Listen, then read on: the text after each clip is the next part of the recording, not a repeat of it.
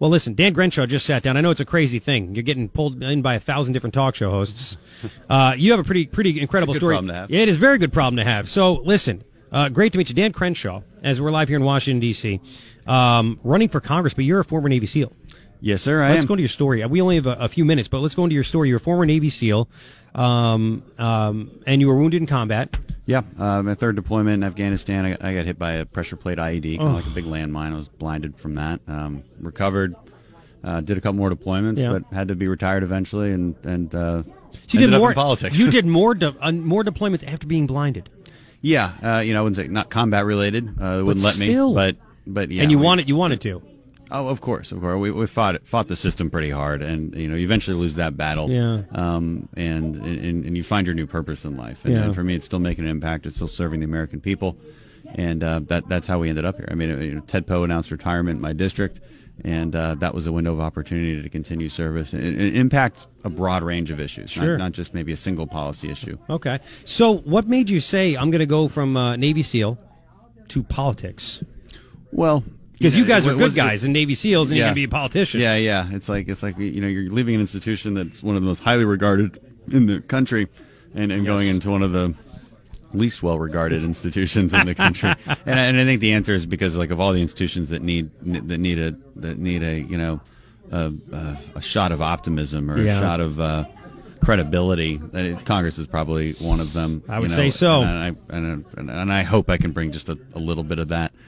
And we do that with just, I think, making our argument a reasonable way. I think that's what Americans are really looking for. It's really one of the big reasons I'm running is because I believe in conservative principles of governance, and I don't know that we articulate those very well as Republicans. I think we've lost control of the narrative pretty badly.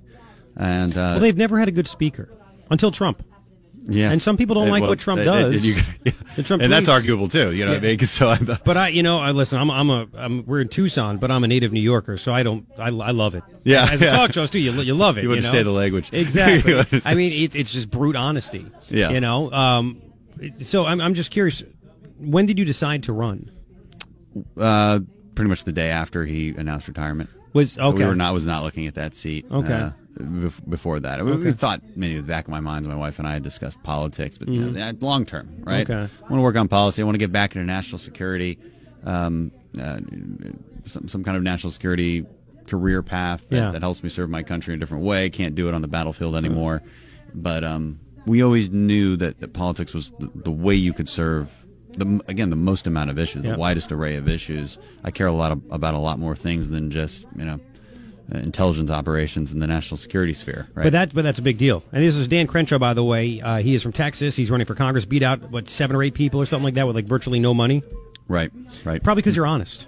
It's amazing. I will disagree with voters sometimes, But that's okay. But know what you're talking about. Yes. If you're gonna be honest, you also have to know what you're talking about and be able to articulate kind of the values that we want to articulate.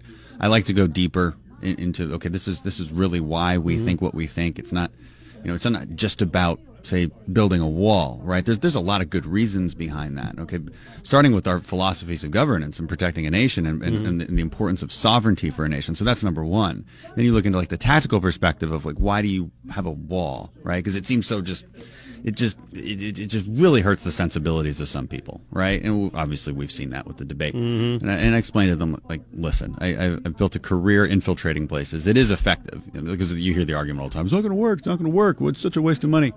No, but walls matter. And I realize you can't put it on every inch of the border. I'm fully aware of that. That's just geography.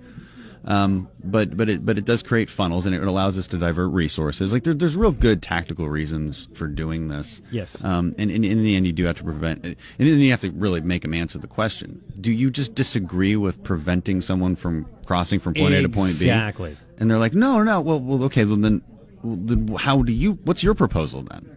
And then they might go into other, they might go into other categories of you just have to create disincentives here. I'm like, well, agreed. Not disagreeing with that. All right, but you kind of need both, Yes.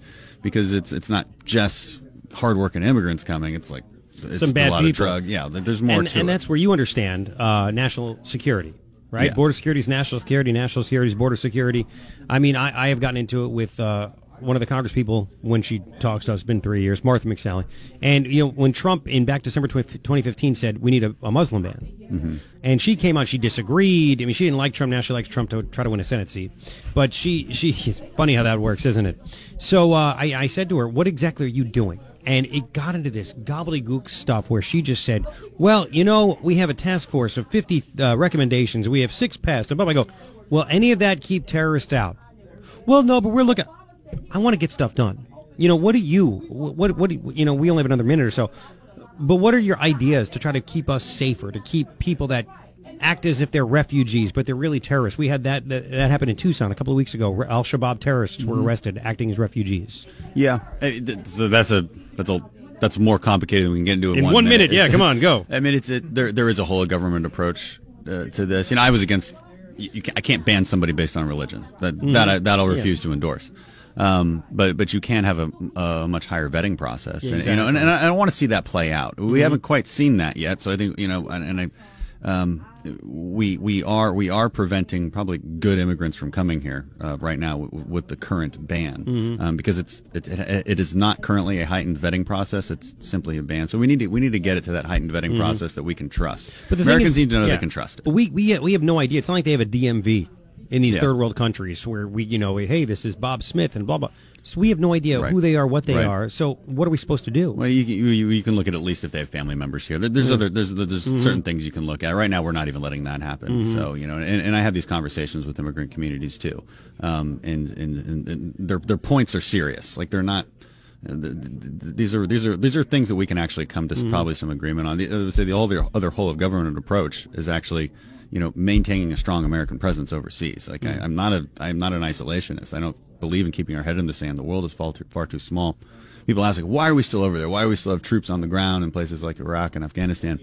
It's so that they don't come here. Exactly. And people talk about keeping our country safe. You have to take the fight to the enemy. And people are always so confused as to why we're doing these things. It's very simple, actually. Put people like me over there. We're happy to do it, so that they don't come here. You're really a rare breed, man. You're a rare breed. There's more people like me than you might think. I hope, but man, you're a rare breed. Listen, I wish we had more time, but Dan Crenshaw, where can people find out more about you? CrenshawForCongress.com. Okay, fantastic, man. I wish you follow the best me. of luck. Facebook, Instagram, Twitter. We're all over the place. You looking pretty good? I think so. I think we'll be fine. And again, we're just trying to pass conservative values to the next generation. Okay, awesome. Dan Crenshaw, running for Congress, former Navy SEAL. I would just say a badass individual. More than I could be. More than badass. I know. I know. Listen, guys, come on, compete for the biggest compliment. There you go. Listen, we have a retired Navy SEAL out in Tucson. He owns a couple of restaurants. Trident. I've been there. You've been there, right? So there you go. You've been there. Yeah. Nelson's place. Absolutely. Great dude. Right after Bin Laden was killed, we had him come on to talk about that kind of stuff. Yeah. He's a big dude. Still jumps out of planes. Yeah. And he actually was wearing like nail polish on his toes. And somebody said, "Do you see that? How can you do that?" I said, "Because he can." Because he can. Yes. Well, I'd still like to look into that. I'm still curious. Dan Crenshaw, thank you for the time. I appreciate it. All right, 7:54. It's KNST.